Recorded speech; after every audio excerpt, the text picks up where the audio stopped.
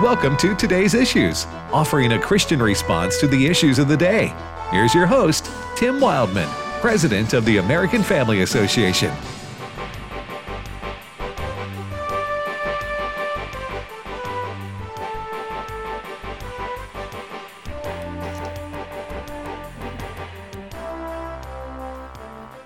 Well, good morning, everyone, and welcome to the program Today's Issues here on American Family Radio. It's Monday, August the 29th, and we thank you for listening to AFR. Joining me in studio is Ed Battagliano. Good morning, Ed. Good morning, Tim. Fred Jackson. Yes, sir. And let's see, who's going to be on today? Chris is coming. Yes. Right? Chris Woodward later on. Gave Steve the day off. Steve Jordahl gave him the day off. Wonder if he's wearing, his, he likes that plaid or the, what Paisley. The Paisley. Paisley, is that what you call it? Paisley, I don't know. I call it 70s shirts. What I call 70s. Huh? And you would tell him that to his face. Yeah, nothing wrong with that. Hey, Yep. You want to wear throwback shirts, go ahead. Just make sure one day a week you wear your bell bottoms so that you match. Huh? All right. A lot to talk about today. A lot has happened since last we discussed the news, which was on Thursday. Wow. Yeah. Ed, tell folks how they can join us on the internet there. Well, if you'd like to watch us do this program, there's several ways you can do that. You can go old school, Facebook or YouTube, search for the name of this program, which is Today's Issues, and click through. We do advise you to try out our AFA streaming platform, streaming.afa.net, and we stream the video of all the talk shows on American Family Radio, AFR Talk. There is an exception or two sprinkled throughout the lineup, but streaming.afa.net is a way for you to watch us do radio. Also, we encourage our listeners. I know most of you are listening on a terrestrial radio station, but if you're planning on traveling or you have friends who cannot get AFR on their car radio, for example, we encourage you to encourage them to get the AFR app, and they can listen to American Family Radio programming wherever they have a strong signal. Fred. All right. Let's talk about what's happening with flooding down in Jackson, Mississippi. The governor of Mississippi, Tate Reeves, was on Fox Network this morning. He had declared a state of emergency. What happened, we talked about the system that moved through Texas last week, causing horrific flooding in Dallas. Well, that moved east in the latter part of last week through the Jackson, Mississippi area. What's been kind of strange during the weekend, the sun came out, but the waters continued to rise in what is the Pearl River. Now, I just was listening to a report in the last 25 minutes. There was worries today that Pearl River was going to continue to rise and crest, and the governor was on talking about that. But just in the last couple of hours, they are noticing some receding of that water. So they're cautiously optimistic that the worst of the flooding is over. Hundreds of people have been forced from their homes there in the Jackson, Mississippi area, and also like power stations being flooded, that sort of thing. So the sun is shining brightly, and they're now hoping that water will continue to recede so people can get back in their houses. But it was kind of a strange scene, as the Fox reporter was pointing out. People were standing out on their porches yesterday, their front yards, beautiful sunshine, but they were watching the water continue to rise. So it was kind of a strange environment. But we're hoping that this last report in the last 25 minutes is accurate and that water is starting to go down. Well, I've never been in a situation like that. My wife has family, so it's my family as well, but her family, her immediate family down there in that area, and they've so far been spared, I think, some of the worst of it. But I've never been in that situation like so many have, where you're watching water rise. And, there's very little you can do to just stop water. It's just going to go. It's going to go downhill. It's going to go through cracks. It's going to get in. And, boy, that's got to be a helpless feeling. Yeah, very much so. But the city in America that receives more rain than any other place in the country? I'd say it would be Jackson. Jackson, Go ahead. I was going to say Seattle. Well, the correct answer is Mobile, Alabama. Really? You would think Seattle, because that comes to mind, rain all the time, but it's more of a mist. Mm-hmm. Yeah, And that's what I've heard. But, the Mobile, I read that, receives more rain than any other city. I guess it's just because it's on the Gulf Coast, and thunderstorms pop up off the Gulf Coast all year long, right? So, Yeah. I think Mississippi, the state of, gets like 58. I think I on was going to say average. 57, but 58. I remember reading something. Inches a year. That's a year. lot of rain. Yeah.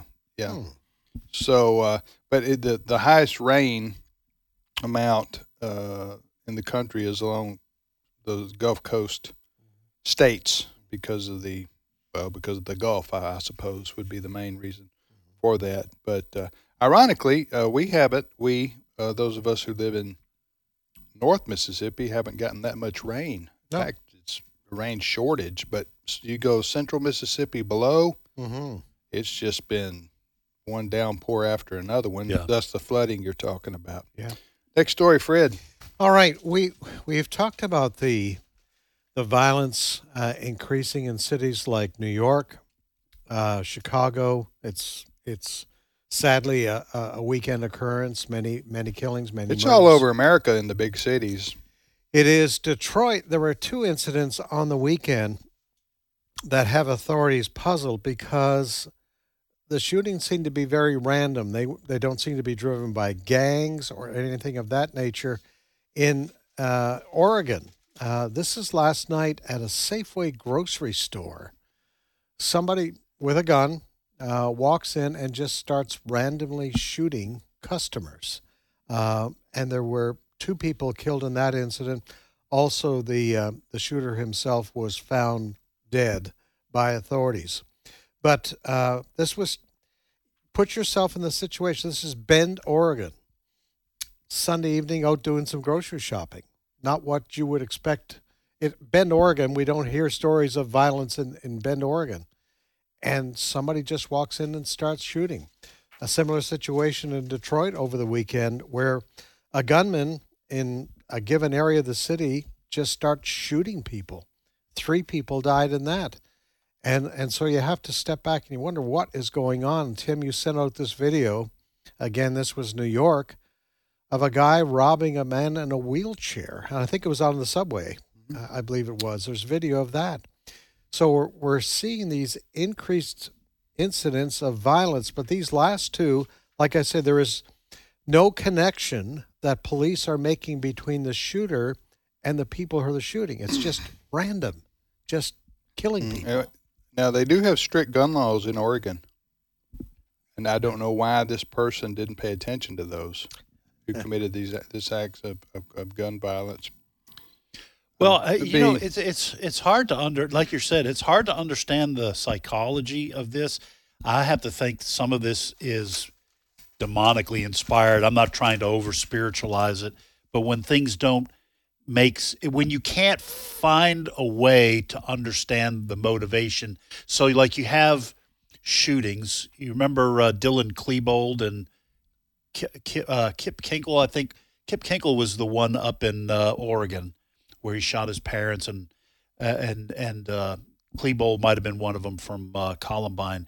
But you sit there and you go, okay, so you have a couple of troubled young people at Columbine. They're going to get even with students that maybe, were mean to them or whatever. I'm not excusing it. I'm just saying you can work your way from point A to point B, and you can say, okay, they did it because they were bullied or they thought this, thought that. They're taking revenge, okay?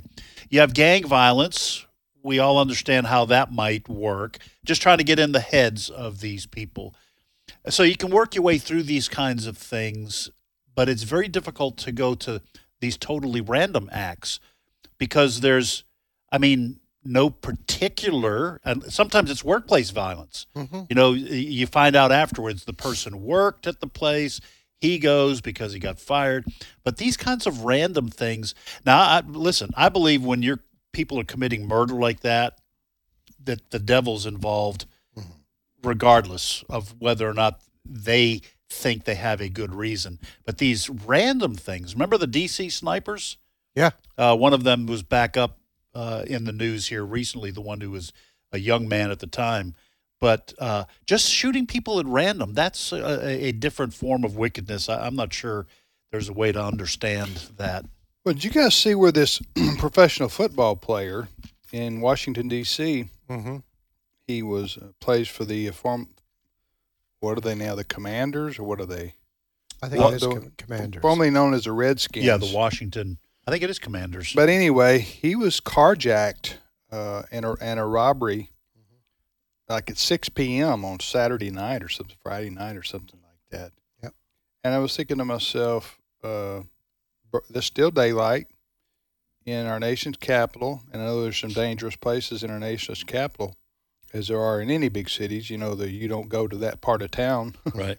Places, but this seemed to be, just like on in a regular neighbor. Well, it wasn't a neighborhood; it was like the business section. Well, but that's part of what's happening in the big cities. Is it's moving out of quote unquote the bad neighborhoods. Right. They're going to you're going to and it's getting more brazen and open. And it's violent crime in this country has skyrocketed since George Floyd. Yeah. It was happening. It was increasing before then, but after the George Floyd incident, when the cops were attacked nationwide, remember that? Right. And that, in a lot of big cities, that just neutered the effectiveness of policing. And police don't do they don't do proactive policing anymore in these big cities. They only react. I'm speaking broadly and generally now. They only react to crimes after the fact, which is a big change. Remember stop and frisk under Giuliani, for example, in New York, and that cleaned up their city, made it a safe city. Now it's gone it's terrible in most all these big cities, especially where you have these woke DAs who won't prosecute crime, criminals. So you got people committing acts of violent crime, and yet they're out on the street that afternoon. Well, and bail laws changed by the state legislature. No bail. Yeah.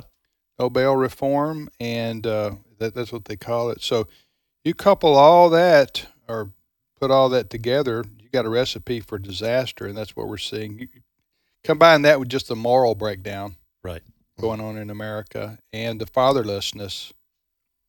I mean, a lot of over 50% of these violent crimes are committed by young black males, and they represent like 3% of the overall population.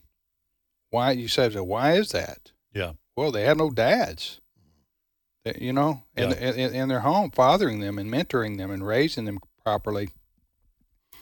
And it's just a tragedy, and it's showing. And so, we got a lot of problems in this country related to crime, and it's. I don't know how you're going to exactly turn this around. I know a lot of people are leaving the big cities. Yes, they're getting as far. They are. It's a mass exodus. Was it 300 and some thousand have left the state of New York just in the last couple of years? A lot of them going. to Florida. Yeah. They're leaving. If you can get out, you, and like you said, they're coming to the suburbs now. Right. The crime is. They're following people from the city to the suburbs. A lot of these crimes are being committed in the driveways of people who have been to the city and have returned home. That George Floyd incident was the worst thing that could have happened to our country in terms of diminishing the authority of the police. Yes.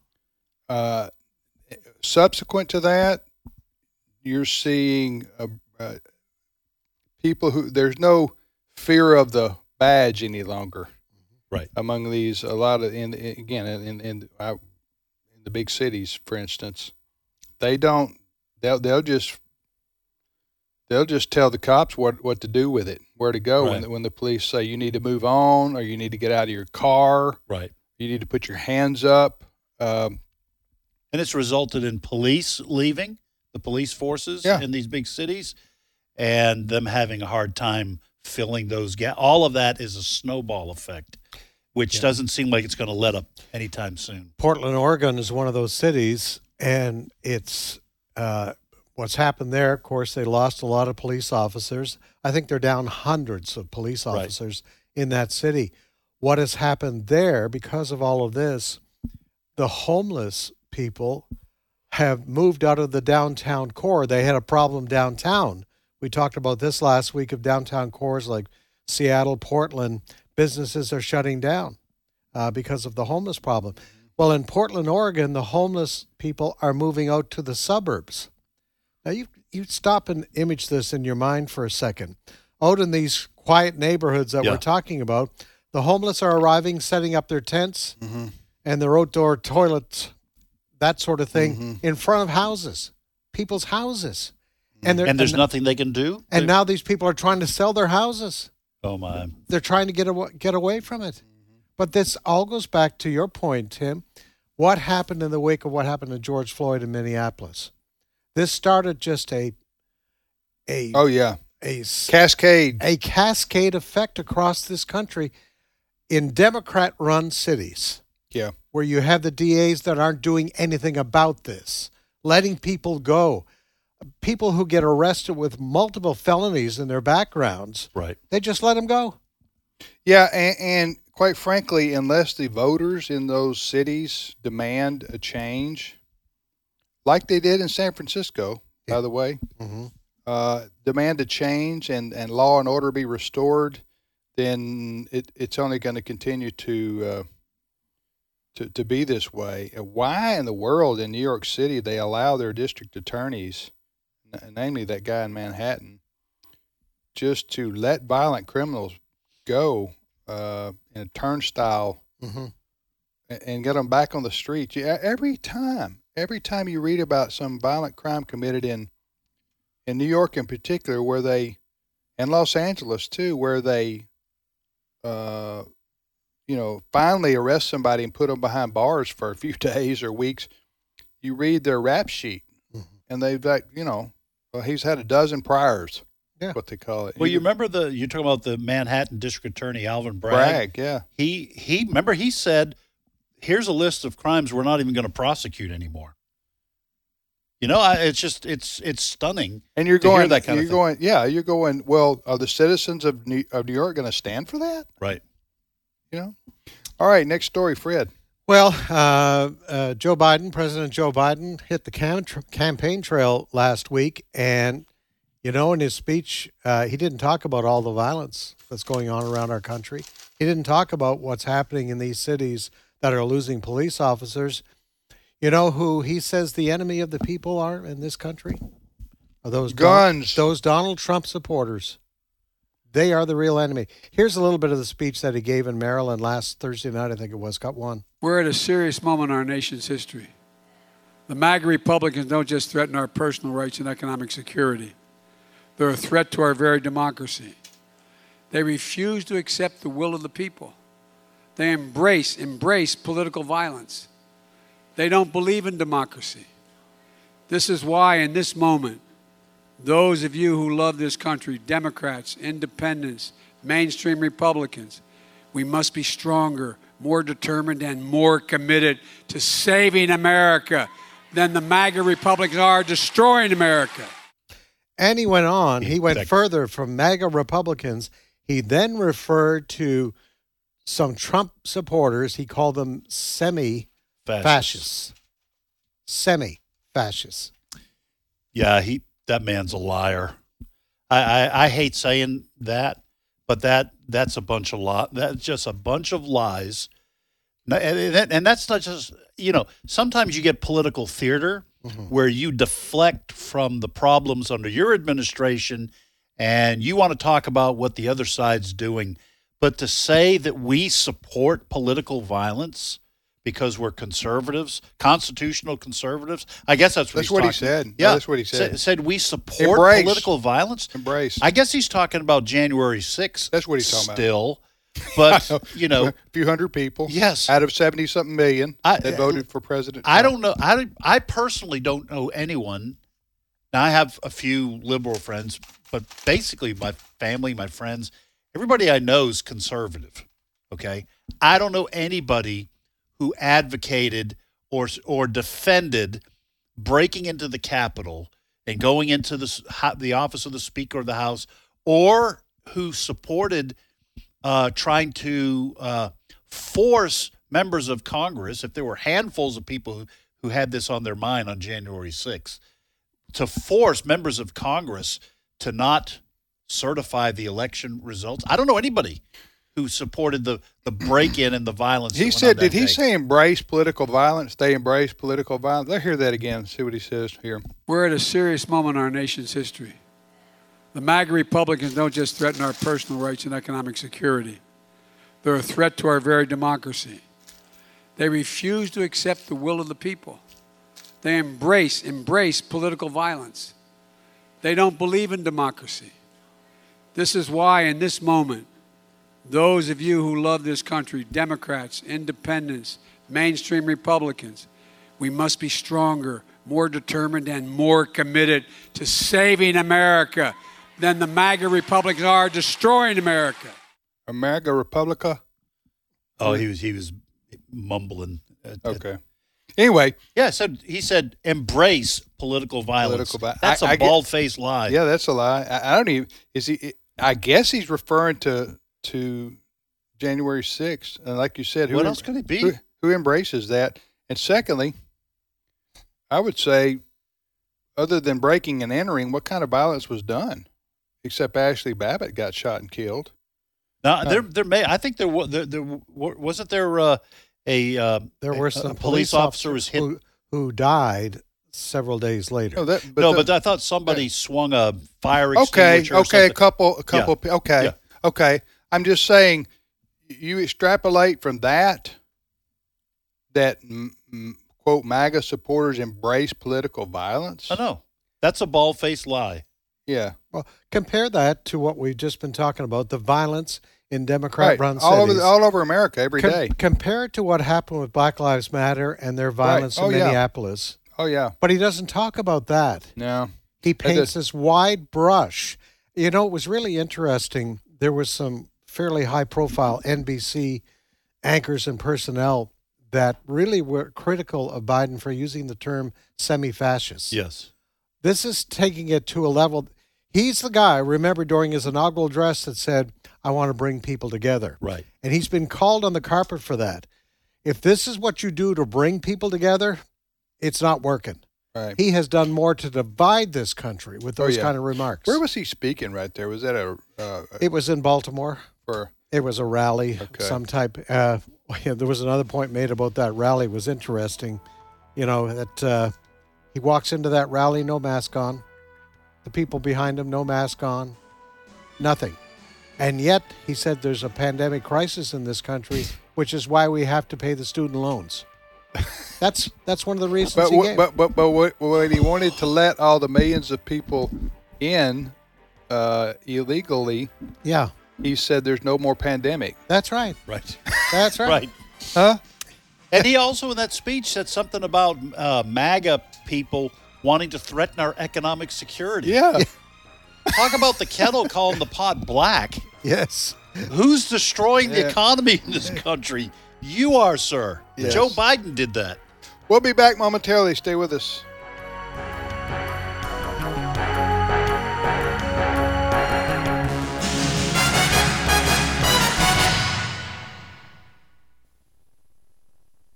When you hear this, This is American Family News. You know what follows is the truth. Your news from a Christian perspective. Hundreds of teachers are going to have to walk into that school building, and they are forced to swallow political ideology that in many cases violates their very faith and conscience. If you miss it at the top of the hour, American Family News podcasts are available at afn.net. And sign up for our daily news brief at afn.net.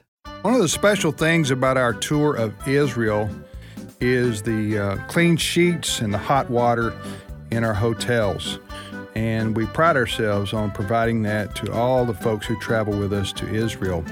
So if you'd like clean sheets and hot water, see, I got your attention, didn't I? Got your attention. This is not just another one of Tim's Holy Land tour spots. I got you to listen to it. So I'm like that billboard that you read on the side of the road and said, I got you to read it. Yeah, hey, if you want to go with us to Israel in March, we're over halfway full. We probably won't be promoting this more than another month, and we'll be full, quite frankly. So for all the information, go to twholyland.com, twholyland.com, twholyland.com. For the dates, the cost, the itinerary, everything you need to know is at that website. It's going to be a wonderful time with brothers and sisters from around the country traveling to the Holy Land, and we hope you'll join us. Hello, Americans. I'm Todd Starnes with news and commentary next. My goal as a teacher is to impart knowledge and then be able for them to take it and turn it into wisdom. As we teach, I think, okay, 5 years down the road, how will the material that I am teaching them really affect their lives and their careers? Hi, Todd Starnes here. Truett offers biblically centered degree programs. Check out truett.edu/Starnes. Retailers are packing up and leaving San Francisco faster than you can say rice-a-roni. 17 Walgreens now closed, nearly every Gap store is gone, and CVS is not far behind. The reason is shoplifting. It's become an epidemic in San Francisco, in large part because of a change in the law. Nonviolent thefts are now considered to be misdemeanors if the stolen goods are worth less than $950. When that happened, well, it became open season on local stores. The most recent, a Walgreens, when a guy rode into the store on a bicycle and stole nearly everything on the shelves. City leaders say they are perplexed. They don't know how to fix the problem. Spoken like true liberals, here's what needs to happen. Change the law. Unleash the police. Impose jail time. Hard jail time for shoplifters. Otherwise, folks in San Francisco are going to have to drive to Sacramento to get their prescriptions refilled. I'm Todd Starnes. Search me, God, and know my heart. Test me, know my anxious thoughts. See if there is any offensive way in me, and lead me in the way everlasting. Psalm 139, verses 23 to 24. American Family Radio. This is today's issues. Email your comments to comments@afr.net. Past broadcasts of today's issues are available for listening and viewing in the archive at afr.net. Now, back to more of today's issues.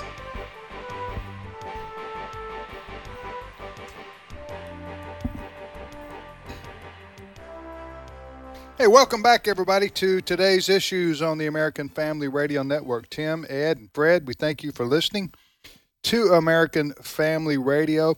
Hey, we've got about 25, I think, seats maybe left on our Holy Land tour in March 2023.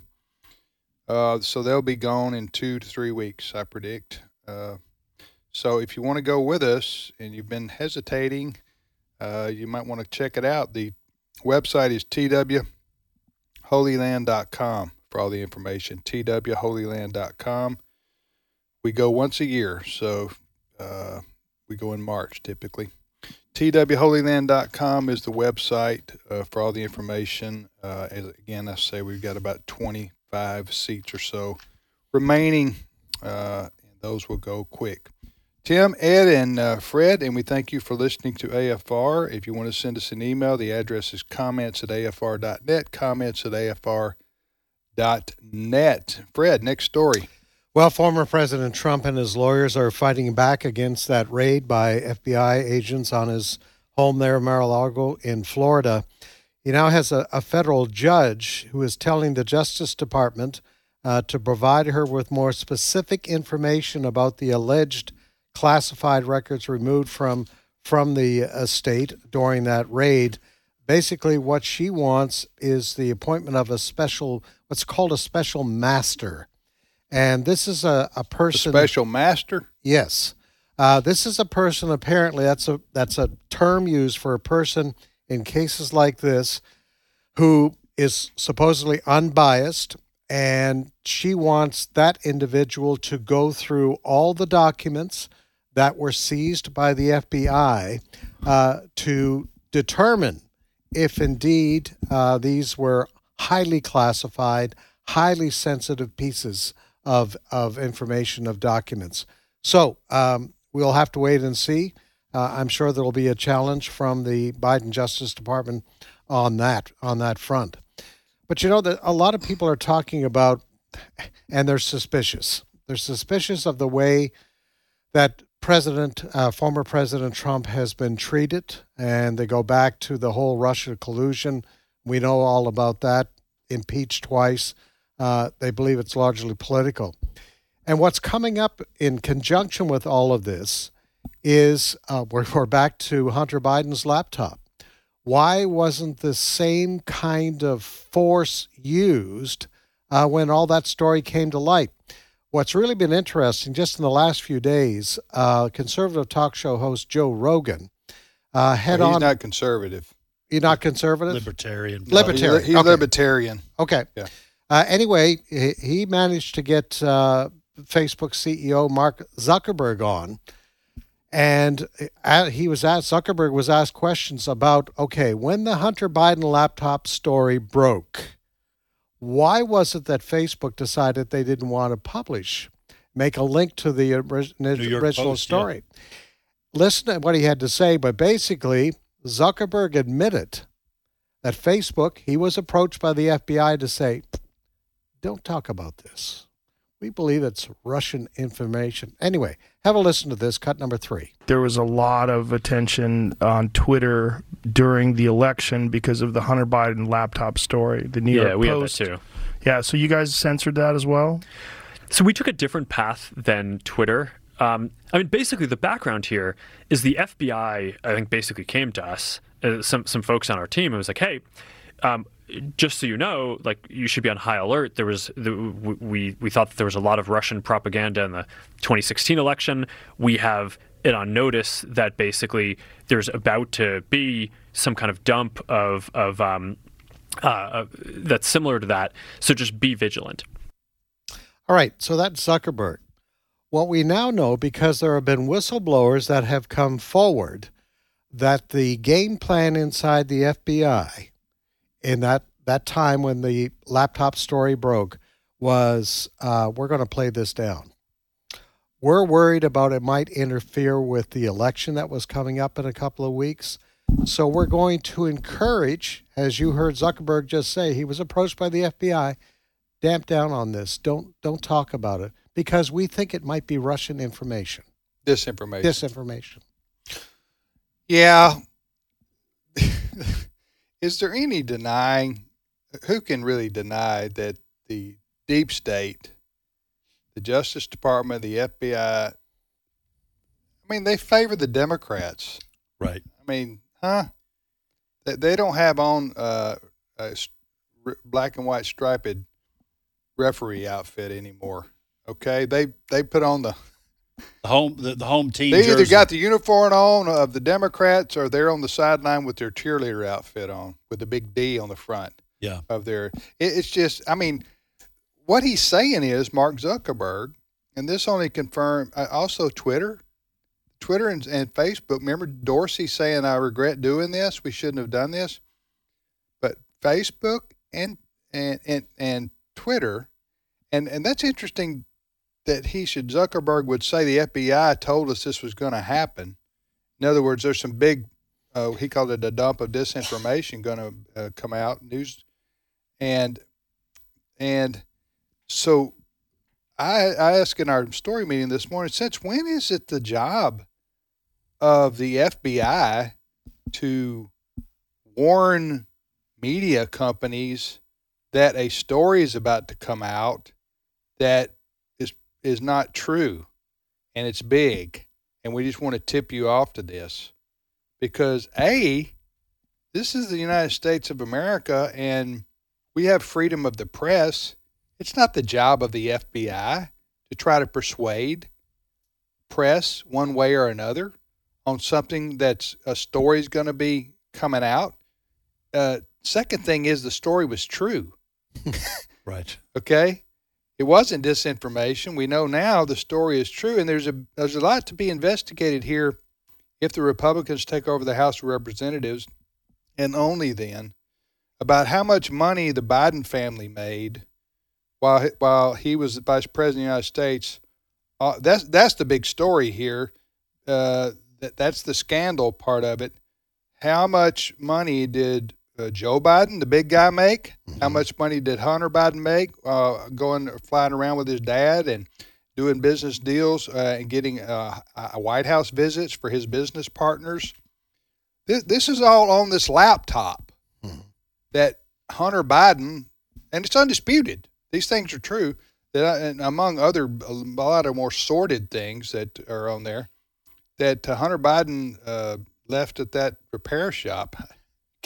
Can't make this stuff up. That's just the craziest thing I've ever heard of, leaving a laptop with all that kind of information at a repair store and not going back to get it.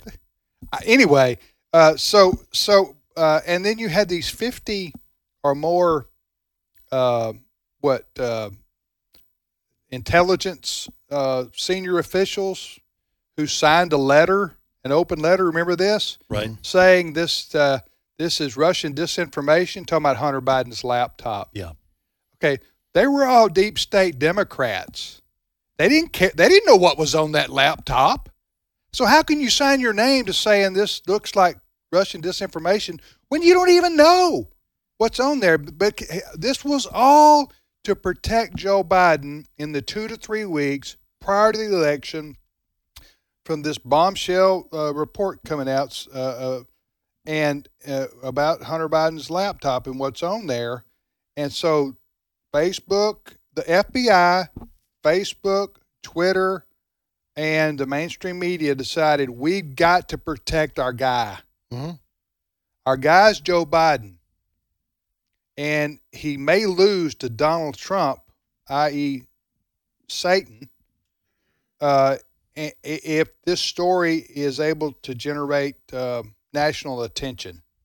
And that later there were surveys done to show that may have swayed 2 to 3% of the public, or maybe more, maybe 5%. I remember one survey that said 17% of Democrats said, number one, we did not know about the Hunter Biden laptop story, and if we had, I probably wouldn't have voted for Joe Biden. Yes. That's 17% of Democrats. Right. So it worked.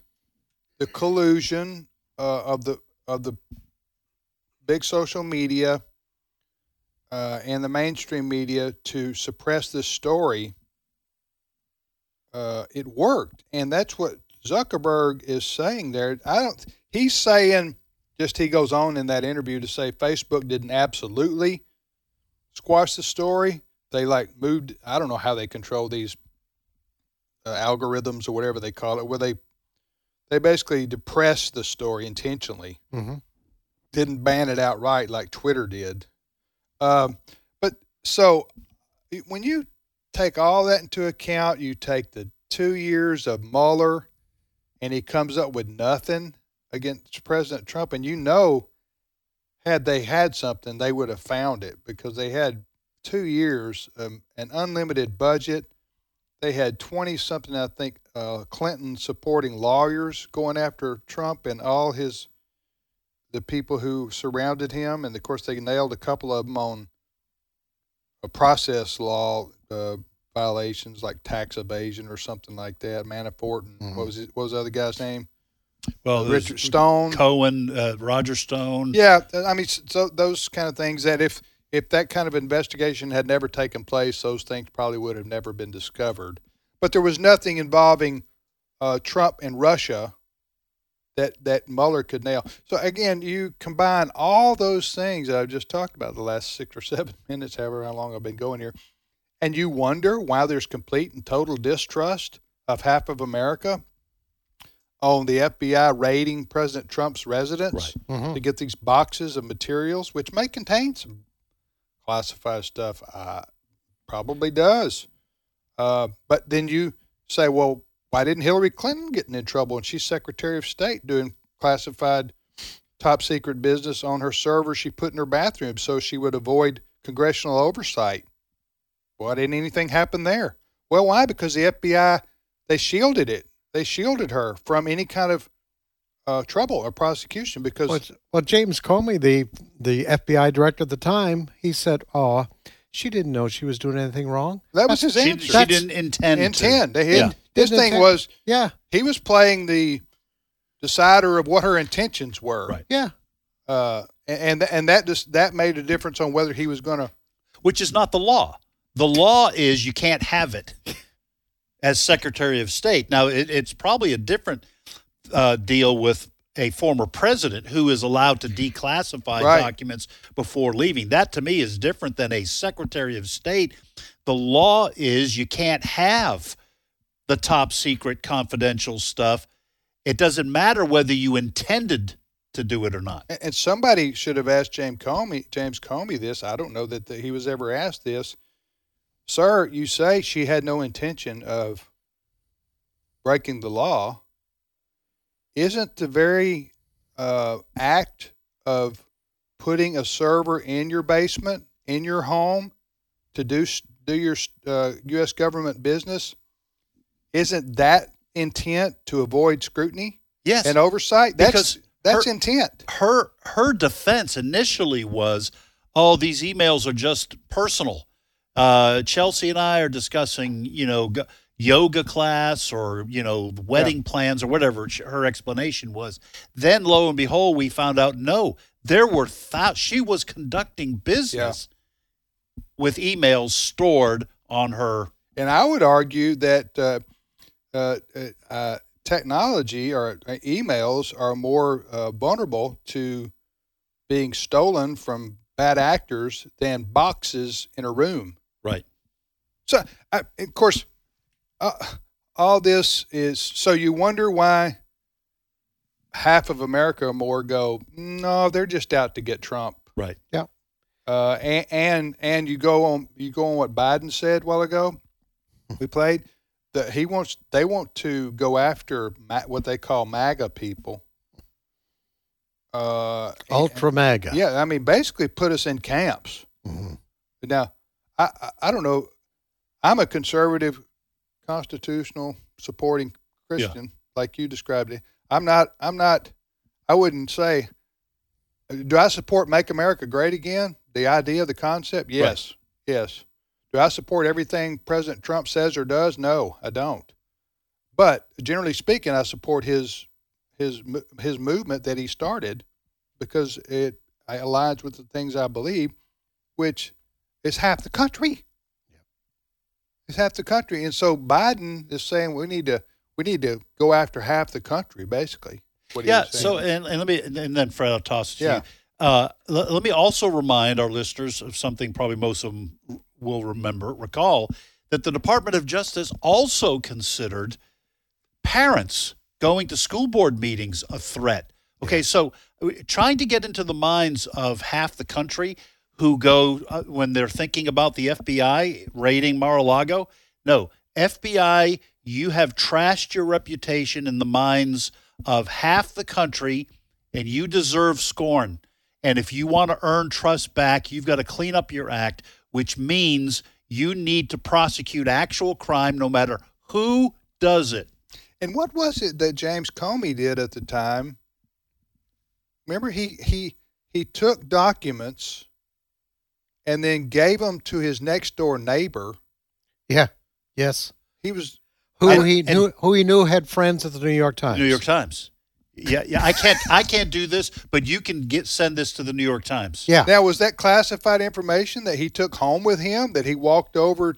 I don't remember. To the next door neighbor. Listen, the word classified. I was listening to an interview this morning. It's just thrown around. It's just thrown around. Yeah. It can be old bubblegum wrappers. It's classified. But that was just another example of here you have. Yes. And the way that they treated General Flynn, they set him up. Right. Yes. We just want to come over and talk to you. You don't need a lawyer. It's just unbelievable. There's one thing after another, and then we're asked to give deference to the FBI raiding President Trump's home, and you're supposed to go, well, there's no history here. Right. Go ahead. Senator Lindsey Graham of South Carolina was on Fox last night and was asked about all of this. I want to read you some of his comments and then play you something very sobering he had to say at the end. He said, most Republicans, including me, believes when it comes to Trump, there is no law. It's all about getting him. There is a double standard when it comes to Trump. What happened with Hunter Biden is that the FBI weighed in to make sure the story didn't break before the 2020 election. And Graham notes this. We now have whistleblowers at the FBI telling Senator Chuck Grassley that they were told to slow down and back off Hunter Biden. And then Senator Graham said this, cut 5. If there's a prosecution of Donald Trump for mishandling classified information after the Clinton debacle, there'll be riots in the streets. That's very sobering. And I don't think he's advocating for that, but he is growing concerned that the American people are finding out of a very serious double standard. I don't know about that. Republicans don't riot. Now you had the January 6th deal there, but typically speaking, the only ones that riot are the lefties. They riot and they burn and they vandalize, all in the name of social justice. But I would Republicans are going to have a hard time finding somebody to bring snacks. You know what I'm saying? After they get off work. And they usually, when they do have some sort of a protest, they clean up after themselves. That's what I'm saying. Well, listen, I would hate to see that. I'm just going to say that is nobody wins if it gets to that point. Mm-hmm. The only thing I would say that is positive about riots in the streets, this is tongue in cheek, folks, is that at least Nancy Pelosi would be in favor of those kinds of protests because people do get passionate. Remember, she said that people do get passionate, and I'm not going to say you can't do it. Yeah. I remember when when Chris Cuomo was on CNN back during the BLM riots, post George Floyd, and he said, "Tell me where in the Constitution that protests are supposed to be peaceful." Yeah. In other words, he was just saying violence is okay. Well, because it's the cause I believe in. And it was funny because I remember that right after he said that, there was some young man, I don't even know who it was, who posted some video that went viral, and he played that Cuomo quote and then said, the Constitution says it, to peaceably assemble. Mm-hmm. And he answered Chris Cuomo. That went viral because it was I thought it was pretty funny. Next story, Fred. All right, we've just come off the first anniversary of another, what many people believe, President Joe Biden disaster, and that's the withdrawal from Afghanistan. Now, this is a bit of a name from the past. You may remember he's now retired, General Frank McKenzie. He was fairly high profile during this whole, what many people believe is the disastrous removal of our troops out of Afghanistan. He is out there, he's retired now, he's out there talking about how recommendations that he made that were not followed through by the Biden administration, for instance, leaving a contingent there in Afghanistan to keep an eye on the Taliban, he said, my recommendations were ignored. I want you to have a listen to this. He's talking with, first you're going to hear from President Joe Biden, what he was saying at the time.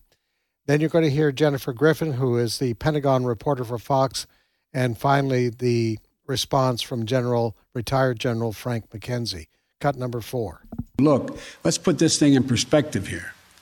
What interest do we have in Afghanistan at this point with al-Qaeda gone? How did you feel when you heard the president say that? You knew it wasn't true. Well, our position has always been that al-Qaeda is there because the Taliban hosts them. It's why we went into Afghanistan in the first place. And certainly al-Qaeda has been rocked back on their heels in recent years. But al-Qaeda is still present in Afghanistan, and also ISIS is still present in Afghanistan. And both of those entities have a long-term aspirational goal to attack us in our homeland. And given the breathing room to reestablish themselves and reassert their strength, we believe they will do that. Here's what you told VOA. If we leave, eventually al-Qaeda and ISIS in particular are going to go into open space in Afghanistan, and the threat to the United States is going to rise. Do you think troops will have to be sent back to Afghanistan? You know, that's a difficult question. I know this. It is in the best long-term interest of the United States to not allow these centers of violent extremism to grow and expand in Afghanistan. And I believe under the current Taliban regime, that's probably what's going to happen. The last time I was looking at intelligence, that was the position we had. I follow it like everybody else does now in the newspaper and other sources, but I see nothing to change that opinion that the threat is growing in Afghanistan, and it's merely a matter of time. I tell you what, talk about sobering. When I heard those words, now this is a guy who is on the front lines, and the Biden administration went against his recommendations to leave that contingent there. You heard the president saying, al-Qaeda, they're not there anymore. Here's one of his top generals, so familiar with what was going on in Afghanistan at the time, saying, no, we knew they were going to come back in. And now it's what happened just a few weeks ago.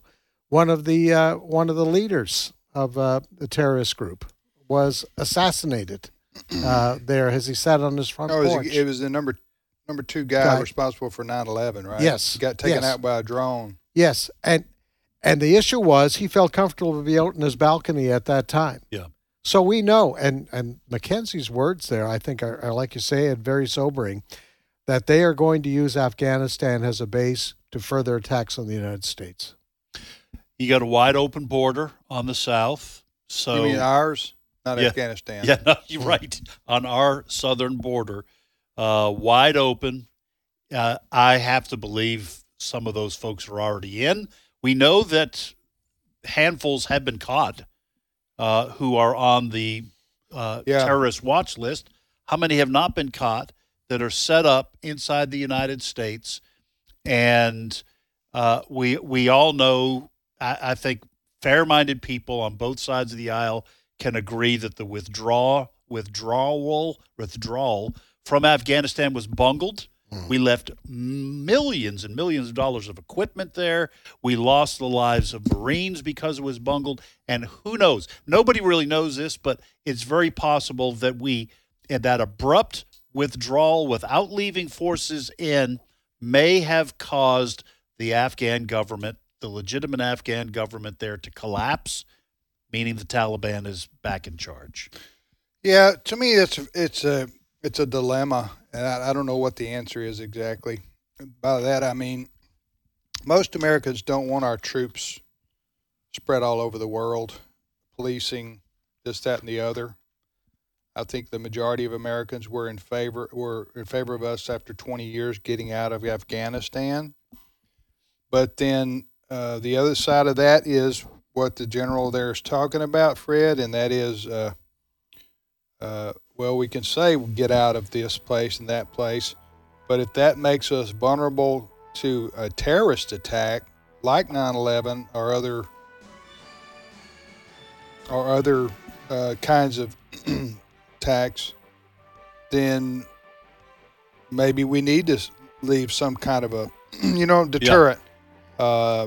But the idea that you're going to ever beat the Taliban was never possible. Right. I don't think. I mean, it's an ideology and a religion. Yeah. Okay, you may kill 100 of their fighters today, but guess what? There's going to be 100 more tomorrow. Yeah. Look what the Russians got their tail handed to them back in, the 80s? Yeah. By the Taliban. So it's, but that sobering is the words I would agree with you using there. We'll be back momentarily with more of today's issues. The views and opinions expressed in this broadcast may not necessarily reflect those of the American Family Association or American Family Radio.